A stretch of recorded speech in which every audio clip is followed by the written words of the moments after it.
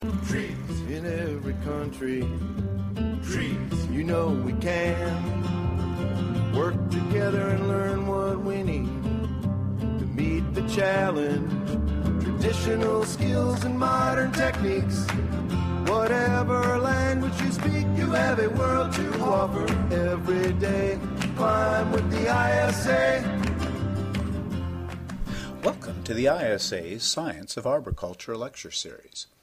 This podcast series was developed by the International Society of Arboriculture to bring you the latest research-based information on tree care. We bring you full-length educational talks by the world's top researchers, educators, and practitioners to keep you up to date with new developments in the field of arboriculture. New podcasts are made available about once a month for download. We recommend subscribing to this series so that you don't miss a single topic.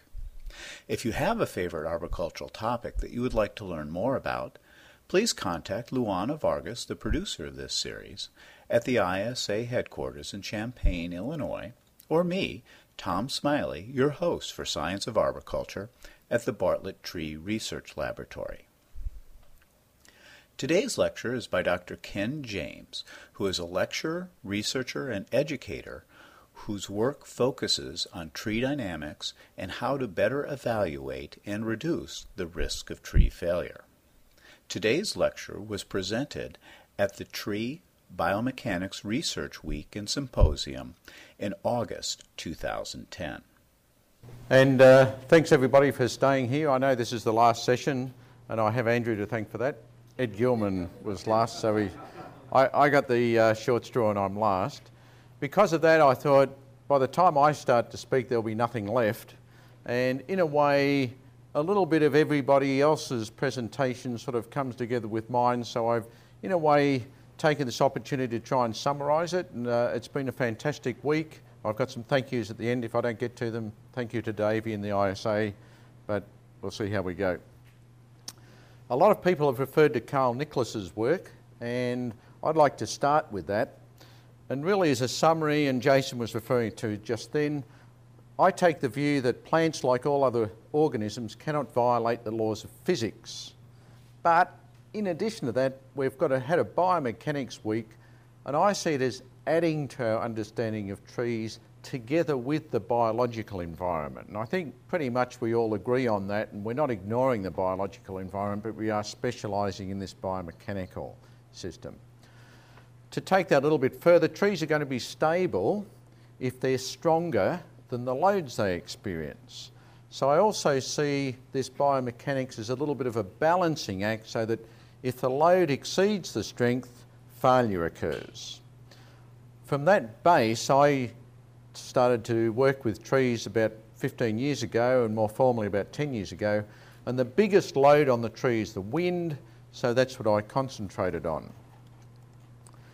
One of the things about the wind loading is it's a dynamic load. It's very evident it's a dynamic load, and one of the things I'm going to talk about is the difference between the statics and the dynamics.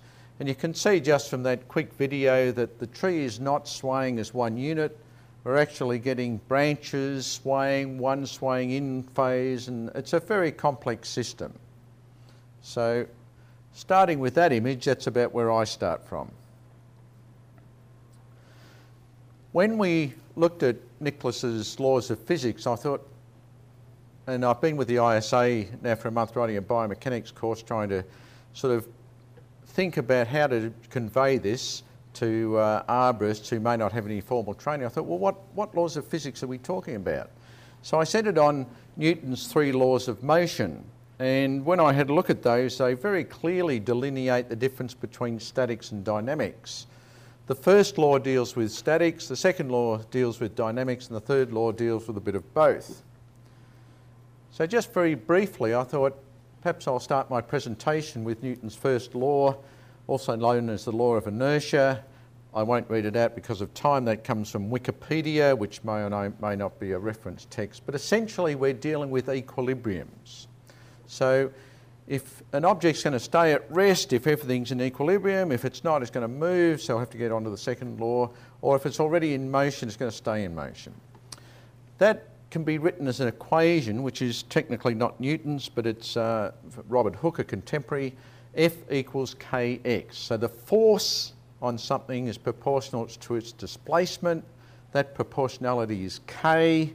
If I drew a model, why do engineers use models down the bottom? What's that meant to mean? It's meant to communicate that equation. So what's happening there is the force, if we stretch something or compress it, but in this case we're pulling it, we represent that as a spring, and it has a displacement. So there's the F of the equation, there's the displacement, and we get the X. Why do engineers always use graphs? And you've seen lots and lots of graphs today. It's just to really show you what's happening in another way and describe the mathematics and to look at the slope. So K is the slope. So K is the material property. So that very clearly defines the static system. When we go outside that linear system, we get to non-linearity, plastic failure. There's a lot in that, and that's the statics. What we're dealing with over here is things in equilibrium, not moving. We're dealing with stiffness, but notice there's no mass. That little black dot on the end of the spring is not a mass. It's just a black dot, so that it's like a carabiner or something you can connect. It's a connector. Now you might say mass should be taken into account. A leaning tree or something, such as the mass. I'm thinking, how can I describe this to you? You're all sitting on your seat. You have mass. The mass of you sitting on the seat on the earth under gravitational field is actually a force. So even you sitting on the seat, the mass is taken into account in statics by becoming a force.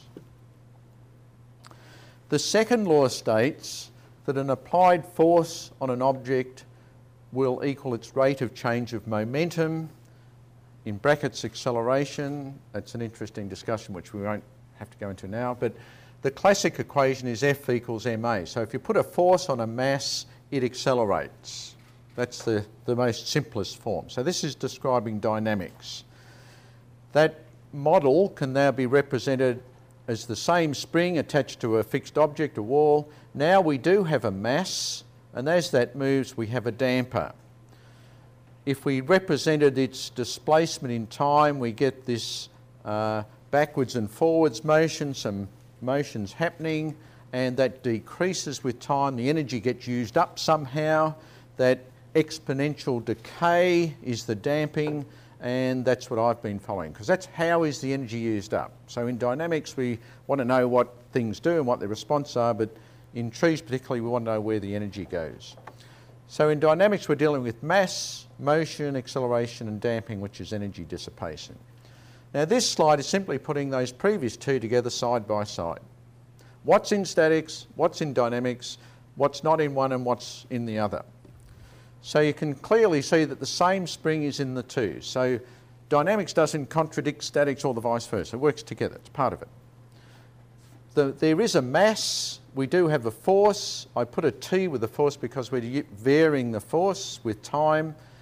The displacement varies with time also, so X brackets T is a function of time. And we have a damper. We have something represented there to use up the energy.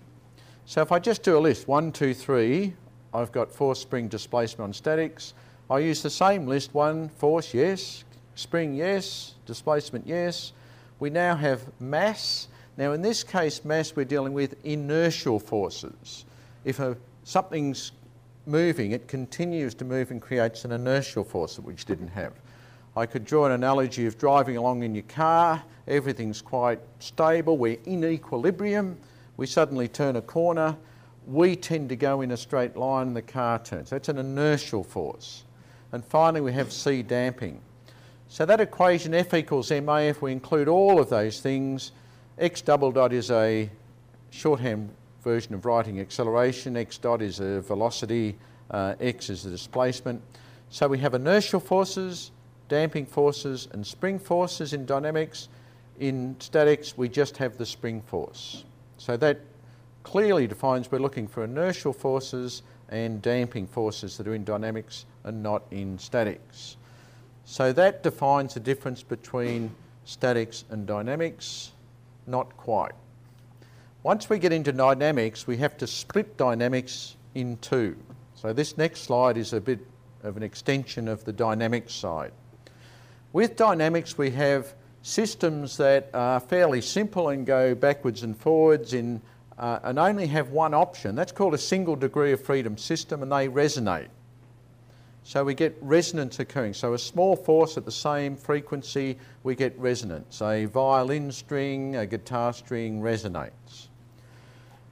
We can also look at more complex systems where on that mass we have oscillating masses on oscillating masses. So once we get more than one mass, we get a multi-degree of freedom system. And in those systems we have dramatic reduction in amplitude, a huge amount of damping due to that oscillating mass, known as mass dampers. And this illustration is meant to show the damping with frequency. They've seen a couple of curves from different people on that. That's a single degree of freedom system. Once we get to 2 degree of freedom system is the dotted line, a multi-degree of freedom, and that's actually the transfer function, which is the spectrum of a tree in winds, showing the many branches and the complex damping that goes on. I can clearly say that with trees we do not get resonance. So trees are multi-degree of freedom systems. Let me look at 2 masses before we go on to many masses. Once we get with dynamics and 2 masses, we get 2 solutions. Now this is quite important. We don't get a right solution and a wrong solution, we get 2 solutions. So the 2 masses can move together, as they do in the top line, or they can move apart. Both will happen. So they're known as modes. So with 2 masses we can get 2 solutions.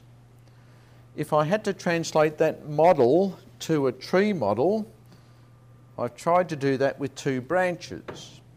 So I'm known for doing dances on stage. I could sway as 2 branches like this, or as I could sway like that. Both are correct. Now in branches we're going to go backwards and forwards. I didn't have time in my presentation to put this, but one of the things a couple of people mentioned nobody's working on is torsion. Torsional forces could be important also. We haven't quite got there yet, so we've got a bit more to go. So I don't expect people believe me, and I usually go to the tree, and this is a video which I've shown before of branches swaying in the wind. On the left, oops, I'm hitting these. On the left is real time, and I got sick of watching that. I accidentally hit the button and played it in fast forward, and you can begin to see that we're not getting the whole canopy moving, but we are getting individual masses of branches moving. So that's exactly the same footage, just shown at different speeds. So that's a visual interpretation of what I've been talking about. What I can say from that, from my data, we're measuring over about 5 years and hundreds of hours on about 12 different trees. So my replication is in time rather than on many trees, is that we do not get any harmonic motion occurring on trees. Now what I've done, and I've passed this by a few people, what I've tried to do is make a map of all that and put it on one page. So that looks very complex, but it's actually just taking my previous 5 or 6 slides into one. And I've called this a biomechanics map to try and sort of put where is each of the experiments from this week sitting? Where can we put that? So if we're working in statics, we're working with this equation, we're working with forces and extension and spring forces or material properties, and this graph. So this is the statics column. If we're working with dynamics, are we working with a single degree of freedom or a multi-degree of freedom system? If we're working with a single degree of freedom system, we're coming down this line. By the way, most of the mathematics and analysis are single degree of freedom systems. The other is not yet fully developed. If we're working with multi-degree of freedom systems, we're working down that line, and we get this sort of response, which is a heavily damped response and very unlikely to get any resonance, if not being impossible.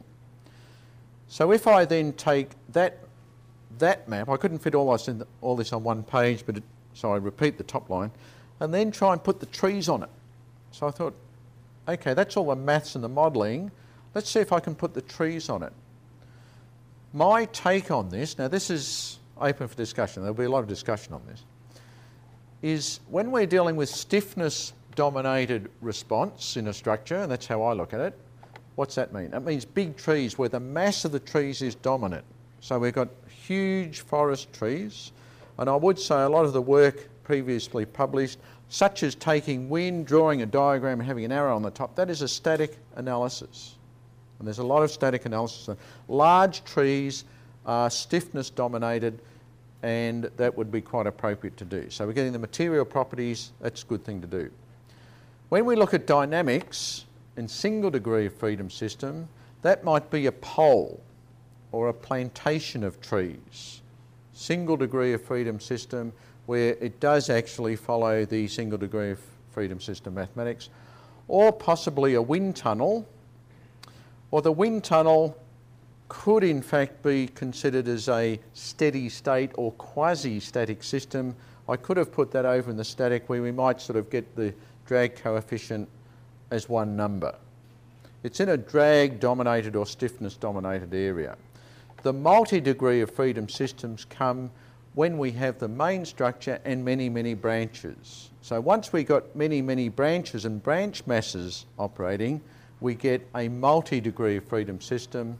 And I would argue with the open grown trees or the urban forestry where we're dealing with open grown trees and large masses of branches, that we're dealing in this area and we're dealing with multi-degree of freedom systems.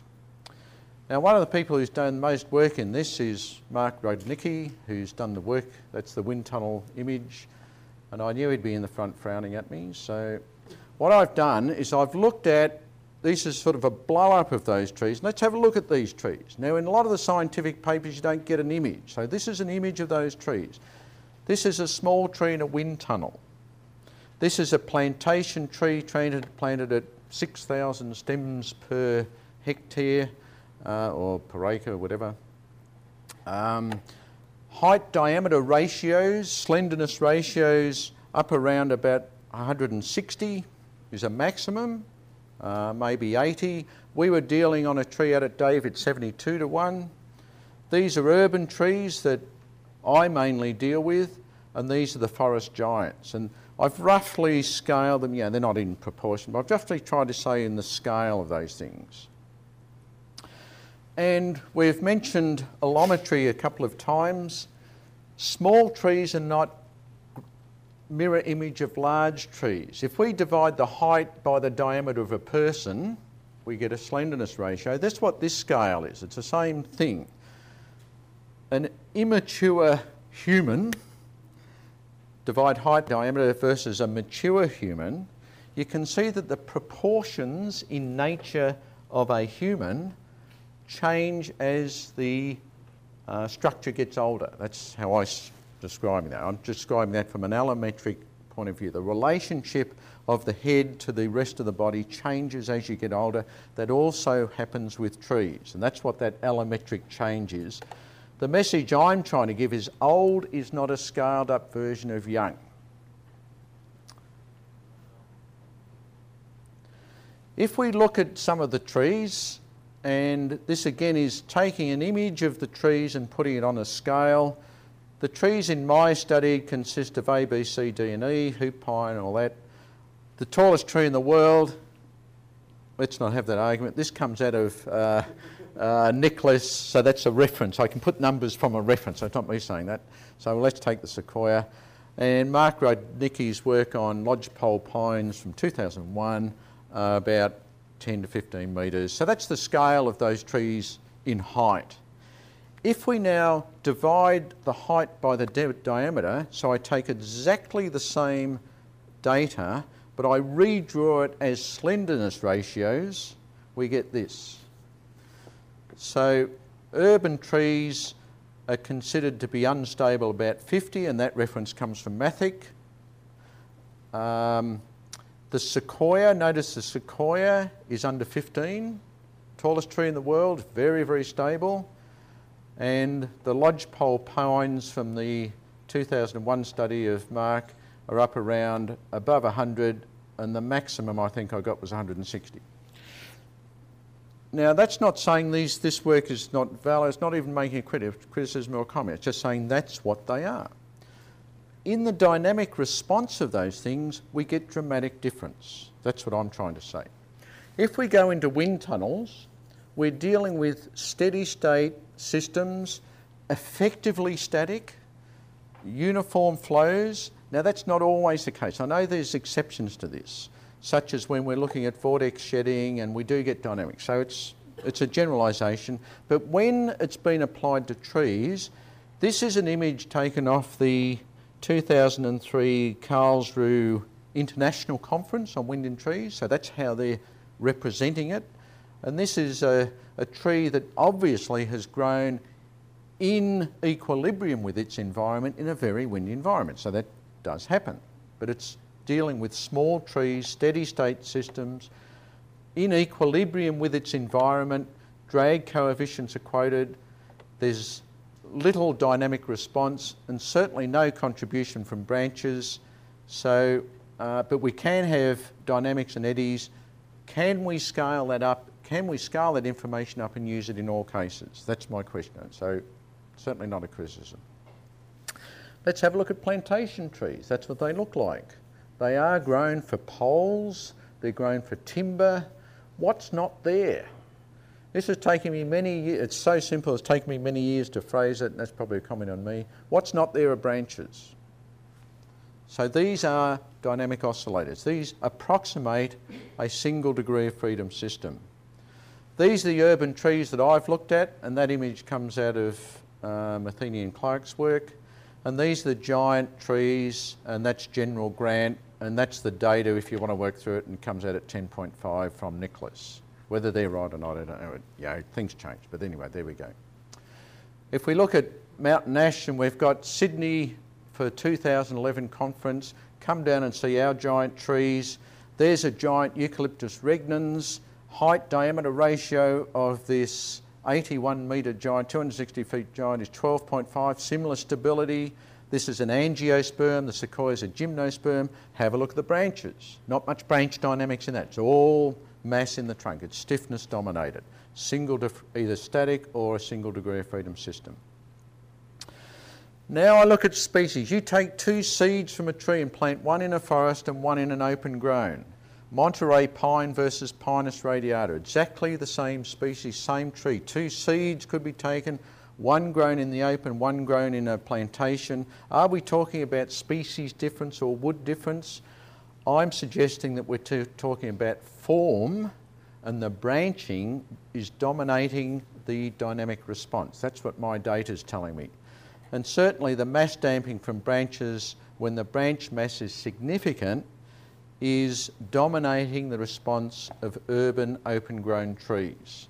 And that is not true in a plantation. So the techniques, the methodology is different from one to the other, except we're dealing with the same species. So perhaps this also provides an explanation of why a lot of the work done in forestry has not translated across to the open-grown or the urban, the single tree. We're dealing with probably different structural forms and different response mechanisms. So what happens with the mass damping is the oscillating mass on the oscillating mass dampens the response dramatically. This is a model I've presented, and basically we're adding branches on branches on branches, and I think it reiterates through the tree.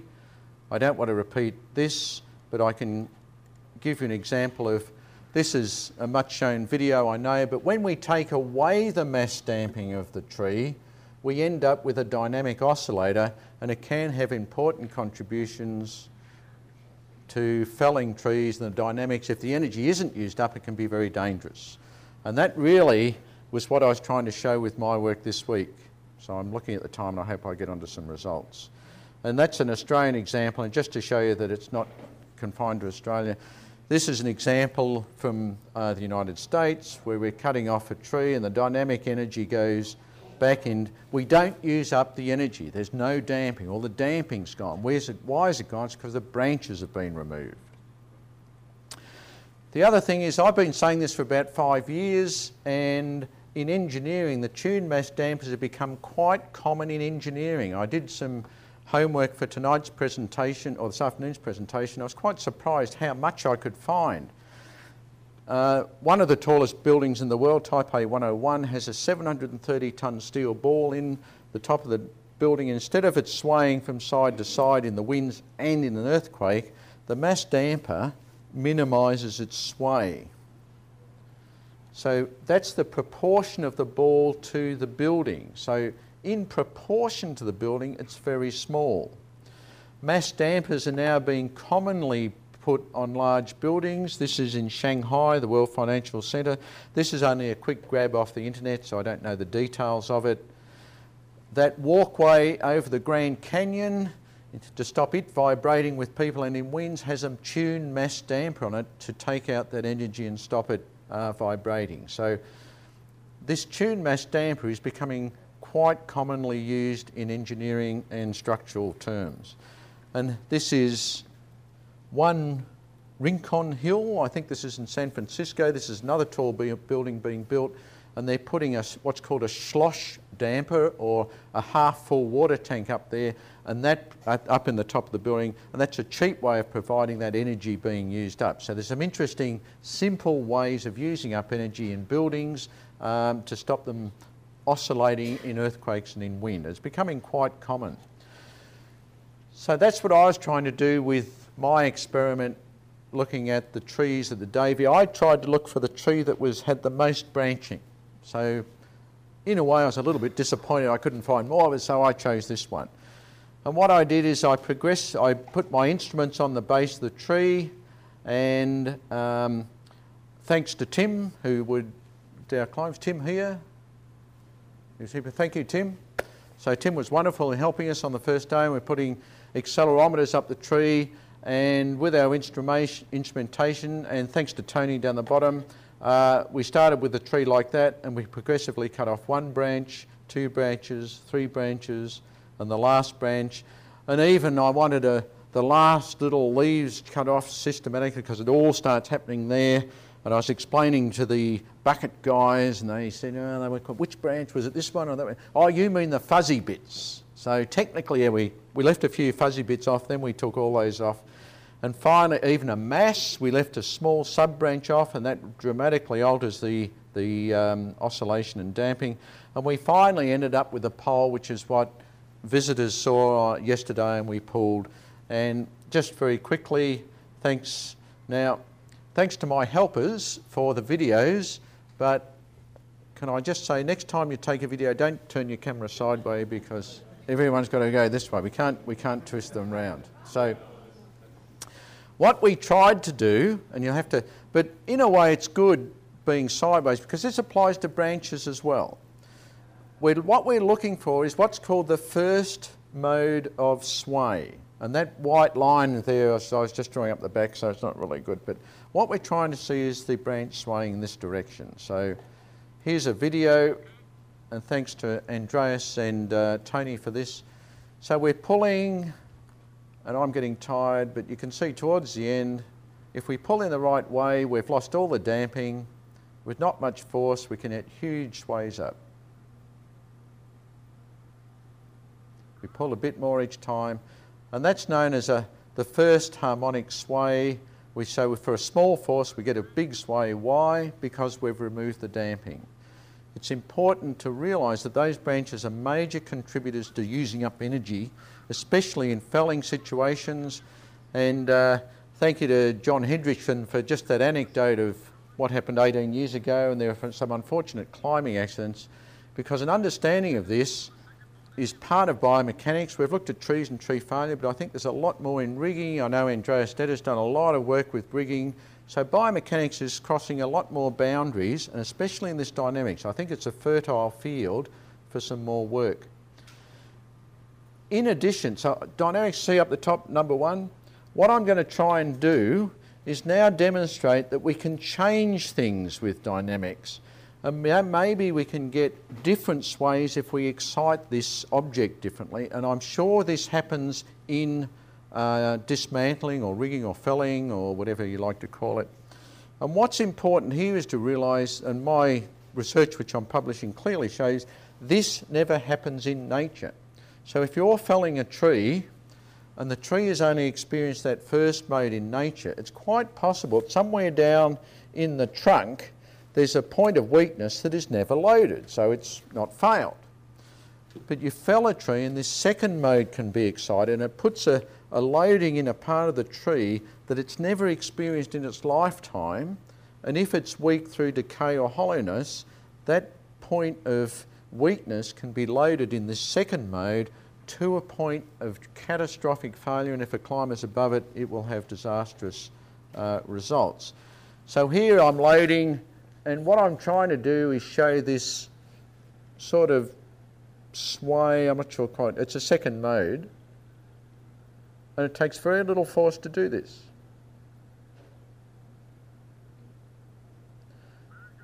So you can see that isn't the same as the first mode of sway. So what's happening here, we've taken the damping away from the tree, and it's quite possible with dynamics we get some really unusual forces. So what we've left with here is a complex sway. The forces on the trunk are induced, in this case not from the wind, and biomechanics is really important also in rigging, climbing, felling, a lot more than what we've discussed today. When we look at damping, I've done some preliminary work on the data. I wanted to know what's the contribution of each branch and the whole tree, and then as we remove it, how do we get it? So I use an equation down here, which we don't have to worry about, but I've written a computer program. In the background in grey is the data that I get out of my instruments, and I fit the theoretical curve here so I can get the natural frequency in the damping, and that's how the tree dissipates the energy. So I can measure quite quickly what the damping is of the tree, and I'll have to process the data. I haven't done that yet, so I don't know the answer. I also would like to thank the Yukon team, because having wrecked one tree, I was looking for another tree to go and wreck, and they were already working on one. And they're doing a lot of really interesting work of looking at that movement up the top. My work is down the bottom, and I'd say that was a very good example of how coming together this week has allowed me to get more data and hopefully them to get more data and interact. And really, thanks to Dave and the biomechanics people and the ISA for putting this together, because I see this as a very good fit of two teams working on the same issue from sort of different directions, and hopefully we can share our data, and this could be some fertile ground. So that's looking up the tree, and that shows my instruments on the base and their instruments are up the top. So I think we're beginning to get some pretty sophisticated equipment to see exactly what's going on. However, the answer is predetermined by the tree, and this tree has a height diameter ratio of 72:1. So I would say that pretty clearly shows, now this is the reason I took the image, and I'm happy to give it to you guys, I'll send it over by email. Not for the people, but for the trees in the background. Have a look at the trees in the background. This is the Davy site. So the Davy trees, I would say, are in the forest category. Can we take the information from today and simply use it in the urban open-grown trees? Now, with the static case, yes, that's a clear answer. In the dynamics case, we have to be careful. Okay, so we have to look at that and see if they single degree of freedom or multi-degree of freedom. So thank you to Tony. Tony's from Spain. He's been a wonderful help. So I got him whitewashing the fence out at Hannibal, where Mark Twain wrote Tom Sawyer. We had a visiting there one day. So thank you, Tony. It's been a wonderful help. Also, just to remind people that Spain won the World Cup. So. And also thank you to Davey, the Tree Fund, who've supported some of my research over the years, the ISA. I'd like to publicly give a very big thank you to Sharon Nilly, who persuaded me to come, because I really wasn't able to come. Without her support and encouragement, I wouldn't have come. Tony Luana has been very helpful with getting me on track with some of the biomechanics ideas and keeping me on track with some of the educational things. Andrew's been very good with organising me, putting me on last. Thank you, Andrew. And Tim Brown. So I'm just about finished on time. So thank you again. I've enjoyed my time. And any questions?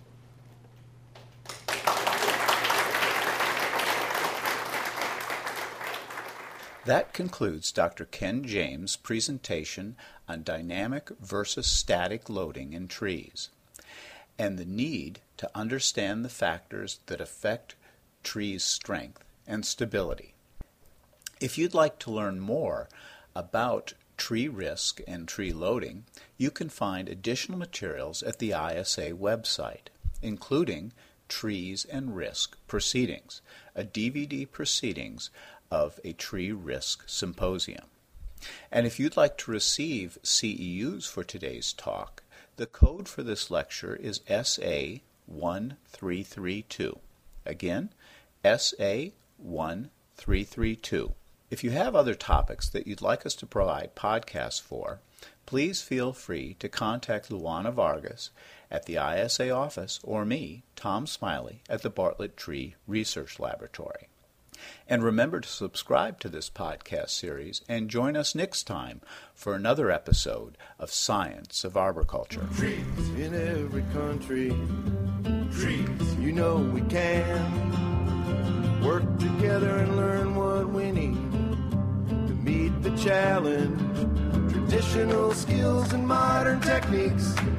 Whatever language you speak, you have a world to offer every day. Climb with the ISA.